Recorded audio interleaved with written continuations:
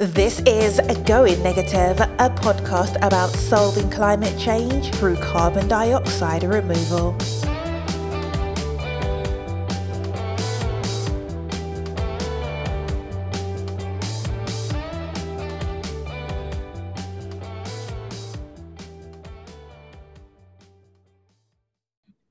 Welcome to Going Negative, a podcast about carbon dioxide removal.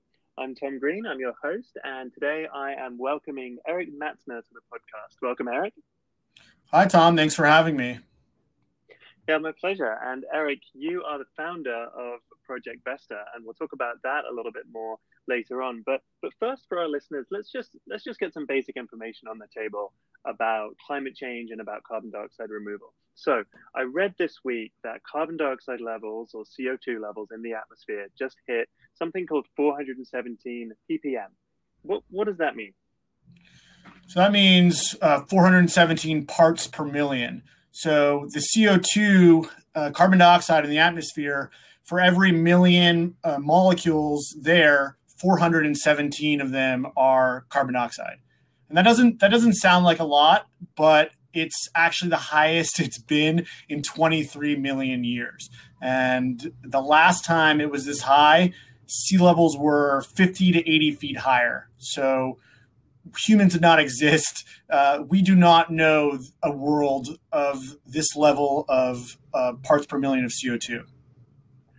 Okay, well, so there's a lot there. So we've hit 417. You said we haven't that level on this planet since 23 million years ago. So 23 million years ago, obviously life on this planet was very different. Humans did not exist. And you said that sea levels were 50 to 80 feet higher than they are today? Yep, that's correct. So we used to think it was just, the record has been extended, plus with better data, plus we are putting out a record amount of CO2. Just as a baseline, pre-industrial levels are considered, before 17 or 1850, around 280 to 350 parts per million. Got it. So let's go back to the sea level for a moment, though. So you said last time CO2 levels were this high, sea levels were 50 to 80 feet higher. So why are sea levels not that high? I'm sitting in San Francisco today. Why am I not underwater sitting in San Francisco at these current ppms? Yeah, so the CO2 acts, it's kind of like an oven. When you turn your dial up, it doesn't immediately go there. There's some lag time as the CO2 gas traps heat in the atmosphere, the greenhouse effect. And so CO2 can last for thousands of years in the atmosphere. So over time, as it builds up, it increases the heat. And then there's all these feedback mechanisms where, like, ice that was reflecting light melts. And then now the Earth absorbs more heat, and the Earth gets hotter and hotter, further melting all the ice. And that we can see times when the Earth, for example, is completely ice-free, when parts per million of CO2 are very high, when there's been a lot of volcanic activity. And that's relevant, for example, for Project Vesta, because there's ways that the Earth has sucked that CO2 back in, and how it got to that lower levels that allowed humanity to thrive. So you mentioned volcanic activity. So something that. So the Earth has its natural CO2 as rock and other materials are moved through magma and come out volcanic eruptions. So volcanoes are emitting CO2, but generally, there's been certain times it's caused extinction, it's caused these things, but sometimes the exposure of that volcanic rock that's with the volcano coming up has the ability to break down and remove CO2 from the atmosphere. And that's actually a hint of what we do at Project Vesta. Okay, so, but to be clear, the climate has not warmed because of volcanoes. The climate is beginning to warm, at least because of the carbon dioxide that humans have put into the atmosphere, right? Correct. Yes. Humans are emitting like 100 times, up to 100 times more CO2 than volcanoes are, and the corresponding weathering reaction could counteract. So yes, it's clear that it is human-caused climate change through the increase in CO2 and even methane emissions to a level not seen for 23 million years. Okay, got it. So don't blame the volcanoes quite yet. Yeah. So let's talk a little bit about some of the more recent news. So of course, as everyone knows, we're in the middle of a pandemic, COVID-19. There's been some news stories about, of course, people are flying less, people are traveling less. How much is that helping? Yeah, so when the world was at the peak of what is the first shutdown, hopefully only, but emissions went down around 4%. And so it was, in some ways, it's inspiring that human activity can change the climate, more like the weather and the current stuff. Like, for example, in India, you could like see Tibet from one of these cities where there was so much climate change, so much smog and pollution and particulate matter, which is different than CO2. But when the industry stopped, like the visual actually changed. Even LA, the smog was down dramatically. And so we've seen like where there's no tourists going to like with boats and sunblock chemical runoff. We saw a resilience of nature coming back. We saw animals invading cities because it's quiet and they're spreading out as they naturally would. And you can see the beauty of nature's ability to regrow and have some instant action if we were to change our activities.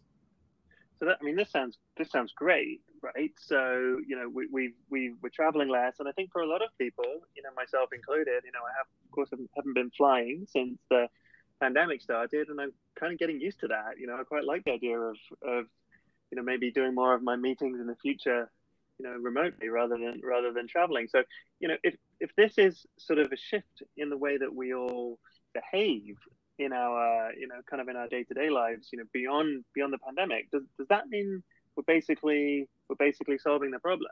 Like, is this going to be enough to counteract the effects of all these carbon emissions that we've been doing over the years? I wish I could tell you yes, that just doing this is going to be enough.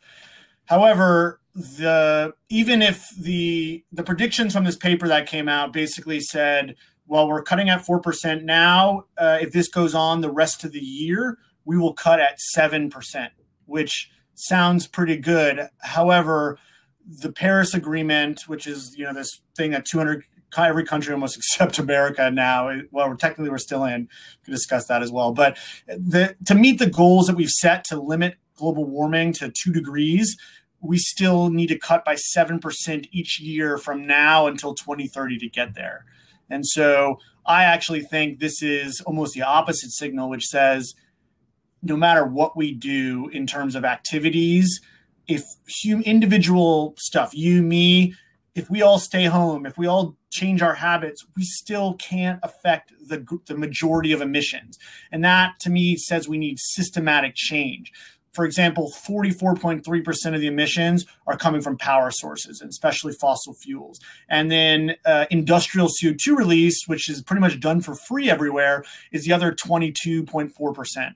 So that is the reality, is that we really need to look at the major contributors, the 100 companies that are responsible for 70% or 80% of the total emissions, and we need to figure out how to limit their emissions or make them pay. Right. So this sort of it's a helpful reminder that even though we've stopped so much of our own individual activities, we've only reduced emissions by 4%, and it's only going to be 7% by the end of the year, and that's not enough to address the problem, because we're still using our air conditioning, we're still watching TV, we're still generating electricity, we're still buying, we're still doing all of the things that lead to all of these emissions. So it's not enough. Yeah, and for example, like China's emissions already surpassed their previous emissions. They've bounced back and beyond to make up for lost time, I guess. And so, it really shows that it's like part of the system is more, we need to demand the power plant that's burning coal is shutting down. And I'm not a pessimist. There's actually really good news on that front, which is more coal companies are shutting down. The oil wells are coming down. Oil went so cheap that they ran out of barrels to save it, and they were like paying people to take the oil because it shows that the supply is like greater than the thing, and a lot of these wells are not financially viable. Investors went into them looking for returns, and when they see that there's no real returns there because the energy is like actually too expensive in different ways, the whole system can come down. And we just had this first ever in the United States where a majority of the emissions were created by renewable energy and not by fossil fuels, dirty fossil fuels like coal. A majority of the power generated, is that? Yes. The power generation was from non-polluting or CO2 emitting sources. And that's, think about this. If you have a pandemic and you can't go work in the factory or in the, in the fire power plant, moving coal, a solar panel field that just sits there and generates energy. It doesn't need any real employees except for like maintenance, cleaning of them. They just run without deliveries coming in of more coal because they're renewable. The wind is blowing, the sun is shining, even if no one's around. Those technologies themselves are actually more resilient. And I think there's an argument to be made for a more resilient future. Like a nuclear power plant cannot just run on its own. It will probably eventually just melt down. But a solar power plant doesn't really just melt down. The panels will get covered with dust maybe, but otherwise they can run in a much more resilient way without potential catastrophic damage. No supply chain interruptions can stop, the coal from being trucked or trained in. The sun is all over. The wind is already there. It's blowing. So those are the positive sides that I think from a risk perspective, it's even more, damning that we should use those. It's more of an imperative to use the clean energy. Renewable. Right. So talking about systems change and talking about this shift to renewables, and this great recent news that in the US, it looks like renewables are just on the cusp of being greater than coal in terms of the amount of electricity produced through each. We're also here to talk about carbon dioxide removal, and so that could be a good way into that conversation is to ask you, well, if we need the systems change and if we need the economy and if we need power generation to switch over to renewables, if we also remove carbon dioxide from the atmosphere in this term of CDR, carbon dioxide removal, if we do that, doesn't that create sort of a moral hazard? Doesn't that mean that if everybody knows that we're going to be removing carbon dioxide from the atmosphere, then there's less of a need to switch over to renewables? Yeah, I think the real hazard is this exact argument. The hazard is the moral hazard argument, because it's clear that we're not going to stop emitting tomorrow. It's also clear that even if we did stop 100% emissions tomorrow and went down to zero, we still will need to remove like about 1 trillion tons of CO2 by the end of the century. And this is not a theory. This is what the models that the Paris Agreement works on, is that we have to remove CO2 at some point in a large scale, somewhere from, they say, 400 billion tons or 400 gigatons to like 1 point something trillion, realistically, depending on the rate at which we keep emitting, which right now is around 40 billion tons per year. And, that target for the 2030 is we need to be down to like 20.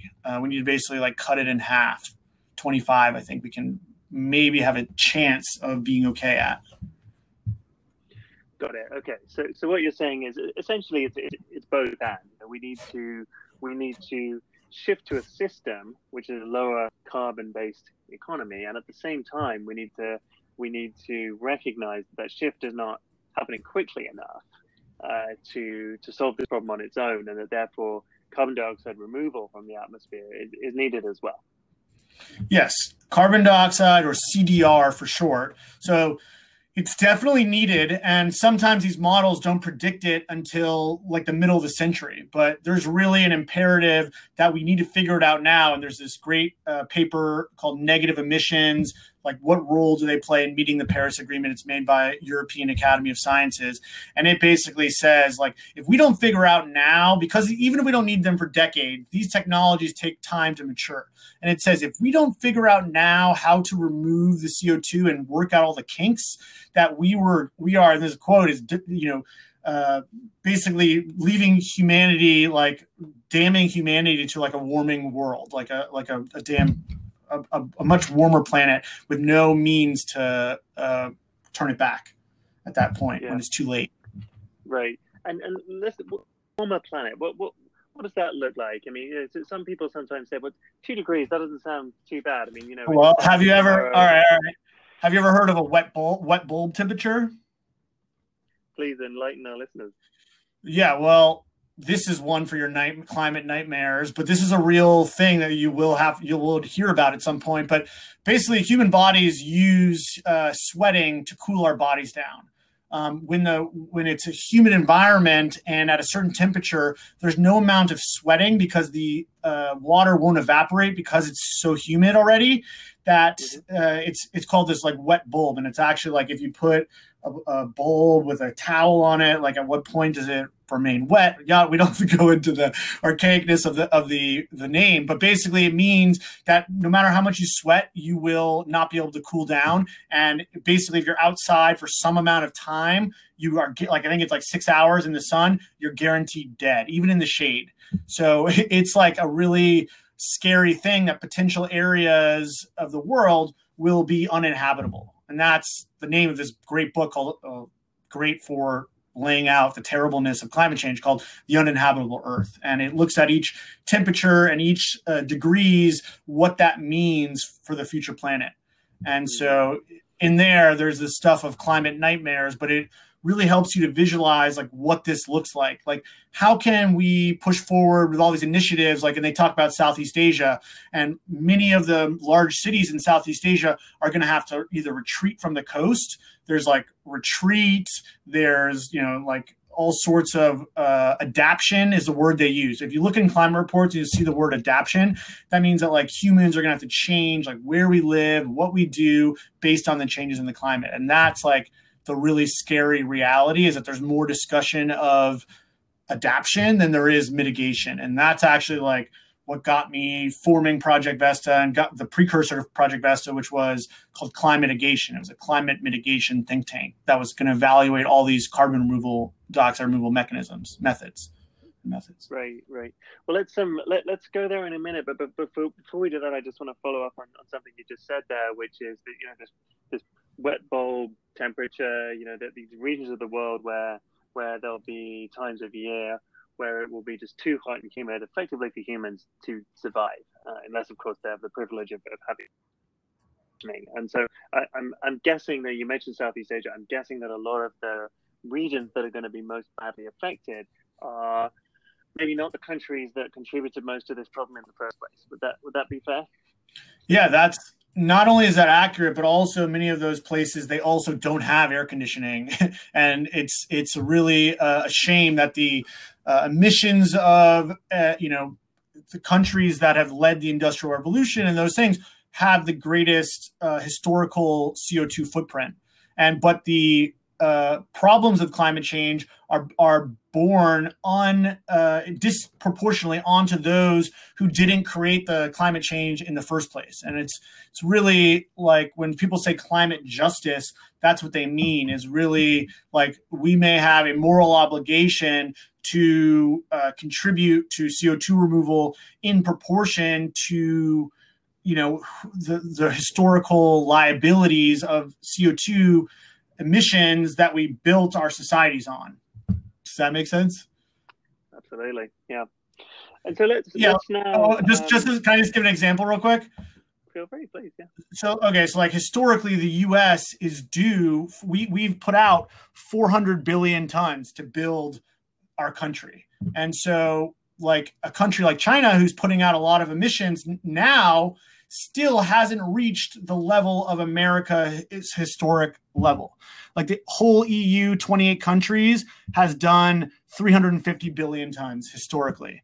And so, that's something when we look at, who is responsible. Like India was only responsible with these numbers for like 48 billion tons. So they should, who should bear the brunt of removing the CO2? I wonder if like there's a ethical liability to remove them, and maybe that takes the burden off of those countries, or these countries pay to help the other countries through technology transfer and other things like that to pay our debt in a way. Right, and it very much there's a clear correlation between the countries that have emitted the most CO2 in the past cumulatively, and that those are the most developed countries. Those are the ones with the highest GDP per capita and overall, who can also afford to do something about this. So let's switch to that and talk about that. So you started Climate to look at ways to remove carbon dioxide from the atmosphere. What did you learn in that process? Yeah, well, I learned how few of these technologies are sufficiently advanced, and if you analyze the method in the Paris Climate Agreement, there's a method used in there called BECCS, which is bioenergy, carbon and capture storage. Bioenergy means biomass, which means plants and trees. And what this proposes is this idea that you're going to grow agriculture like biomass, farm it, cut it down, don't eat it, no, just cut it down, then burn it, and then pump it underground somewhere. And that is what the wait a second. Burn it first, and then pump the smoke underground. Can you explain that? That sounded confusing. It sounds confusing because it is illogical, especially in a world where we have more people to feed and less, arable land. Like, you're going to be competing for arable land.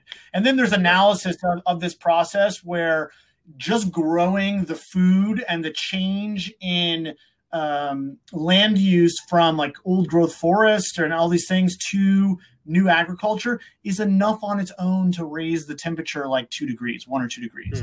So it's basically so going back to BECCS. Just explain BECCS to me one more time. So you grow a bunch of crops and then you burn them.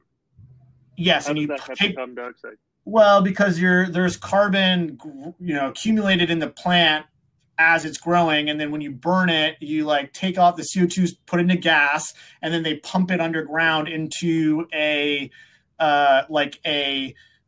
rock reservoir underground. And rock is the ultimate resting state of carbon, which I'd be happy to talk about. But essentially, this plan is a non-starter from the beginning, and it's basically like just something they filled in. And there's like 1 or 2 plants in the world. There was no plants really in the world when they put that in the Paris Agreement, but it is there at like $80 a ton average, I think. And it's what they rely on, and it has no real chance of working. And so that's kind of, once I realized, not only does the Paris Agreement require negative emissions to make the numbers work, which is the same thing as carbon dioxide removal, but they call it a negative emission, which you're going negative, right? It's because you need to balance out your positive emissions. So like in the Paris Agreement, countries really never go fully carbon negative or decarbonize. They always have to do negative emissions to offset some. And they go beyond what they're emitting to try to meet back this goal that we've overshot. Like that's literally the model says there's no way we're going to slow down in time, just remove the CO2 at a level that's going to keep the temperature of the planet down. But we're going to like overshoot that target as the target and then remove that CO2 over the rest of the century. It is probably not the best plan, but they made it work in the models and it got the deal signed, and the deal needs to be hardened and it really needs to be accelerated based on the latest data. But essentially, it doesn't make sense how you're going to remove it like that. So I started Climatigation to analyze all these various technologies and mechanisms through which you could remove CDR, then find the projects that are doing it, highlight them, and try to help get them moved up the technological readiness scale so that they could be deployed. And yeah. Got it. Okay, great. And of course, I know which one you ended up picking, and we'll go there. We'll go there in a second. What was kind of a second place, or something else that you discovered in this process, that was another promising technology that you feel could be useful, other than the one that you ended up picking, which we'll talk about. Yeah. So really, I guess, like, so you can store carbon is used in organisms. Carbon, ends up in rock. Like 99.9% of CO2 on Earth is in rock. And so I like a lot of the solutions where, for example, you're pumping the CO2 into the rock. And that could be from direct air capture, where you have these giant fans, and there's groups like Climeworks who are, moving air through fans to then either turn it into a fuel or pump it underground. There's a couple different mechanisms where you need to like pay for it. So you sell some, stick some away, put some into soda. There is, turning CO2 into products, which is a whole nother industry where you can like do some things with cement, which is like 10% of the world's emission goes into making concrete. And you can like potentially try to trap CO2 in there. There are, other technologies that can generate energy more efficiently, that can then power those other processes. A lot of them interplay with each other, and realistically, almost none of them are able to scale up. Growing trees is great, but like, what happens when the climate shifts and the latitude or that you're at, that plant is now not able to grow in that environment. So, and trees take decades to really sequester their carbon. They start up as a sprout, then they put on over the 10 or 20 years the majority of the carbon they're going to store, and then it slows down. But you've got to protect them from pests. So looking at permanence was really something I cared a lot about. And even pumping the CO2 underground, it can actually like leak out. The good news is a lot of the tests, they've been done and they came out good. So there's trillions of tons available. So kind of like looking at the end state of rock, looking at that, there's this, process, which I'll get into, but essentially, there's these different processes that you can choose. And I didn't feel that really any of them were, on target to get us that historical, like trillion tons out. Like, the amount of energy to power the fans and direct air capture could be equivalent to like today's total energy usage. And so that kind of stuff made me like try to find a better process. And so, depending on someone knows what Project Vesta is and what enhanced weathering is, it's like weathering is Earth's natural CO2 removal process. And that's actually like what piqued my interest. Is it goes back to those volcanoes putting out CO2. And the question is like, why does Earth look not like Mars, where Mars is like super hot and it's full of CO2 in the atmosphere? And sorry, Venus, not Mars. And Venus is because there's no water. It's because when rock interacts with water, carbonate and silicate rocks interact with water, there's a generally slow reaction that takes place over thousands, millions, hundreds of millions of years that causes the CO2 to be stored as a different molecule. That then in rock, like the coast of Dover, if you think of those are coccolithophores. Those are carbonate rocks that they grew in the ocean and they died, and then they were lifted by tectonic forces above the ground. And so you're looking at stored CO2 in that rock. You can look at limestone. It's all stored carbon. And so it says, if 99.9% of CO2 on Earth is in rock and the amount in the atmosphere is like 0.00000, like one, like not even, that why it makes sense to try to get this, just 400 out of the, million parts, just that little amount back into rock. And so that's kind of like where I started looking at how you speed up that normally slow process. Right. So there's this very intuitively attractive idea that most of the carbon on the Earth is stored in rock. And by the way, that's where we took it out from as well, right? When we burned coal, when we burned oil, essentially we took carbon out of the ground and we put it into the atmosphere. Correct. So, yeah, those, for anyone who doesn't know, like the coal deposits are old trees. For a long time, fungus is what breaks down. There's an enzyme in fungus that can break down where the ligands that the wood is in. And basically there was no ability to decompose wood, and so there was massive forests just with felled trees just piling up, and eventually they either burned or they were put underground and compressed, forest, and then that is coal, is old trees. So that is proof that trees are not a permanent store of CO2, really, because we then went down and got that CO2 and put it back in the atmosphere. Really, maybe there'll be some future civilization that's doing it all over again after we're all gone. So let's talk about Project Vesta. Project Vesta is a way to capture carbon dioxide from the atmosphere and turn it into rock. How does it work? Yeah, so what Project Vesta is doing is enhancing or speeding up what's known as the weathering process. And so they call it enhanced weathering. And what that process is where when volcanoes put out the CO2, it mixes with water in the atmosphere and then falls as acid rain onto rocks. And this process has been going on for billions of years, transporting the materials from that reaction to the ocean, where animals like corals put in their skeleton and other animals into their shells. And so normally you have to wait for the rock to be exposed and it has to break down. What we do is we go to the source of the rock and we try to find ones nearby a coastline. And then we dig up the rock, place it onto the beach, and then let the waves cause that reaction. And the collisions of the rocks into each other breaks the rock down a lot more quickly and also scratches the surface, causing the reaction to speed up as well. And so then as that occurs, it turns into the shell material, and we can take what was a 1,000,000-year process and break it down into a handful of years. And so that's kind of the concept of Project Vesta, is just accelerating Earth's natural process of CO2 removal into rock. Great. Well, thanks for that summary of Project Vesta, and I'm sure something that we'll be diving into more in the future. So I just want to thank you so much, Eric Matzner, for joining on the podcast today. This was an episode of Going Negative, a podcast about carbon dioxide removal. Thanks so much for joining. Thanks for listening to Going Negative, a podcast about solving climate change through carbon dioxide removal. If you enjoyed it, please share it with your friends. We hope you'll join us next time. Until then, take care.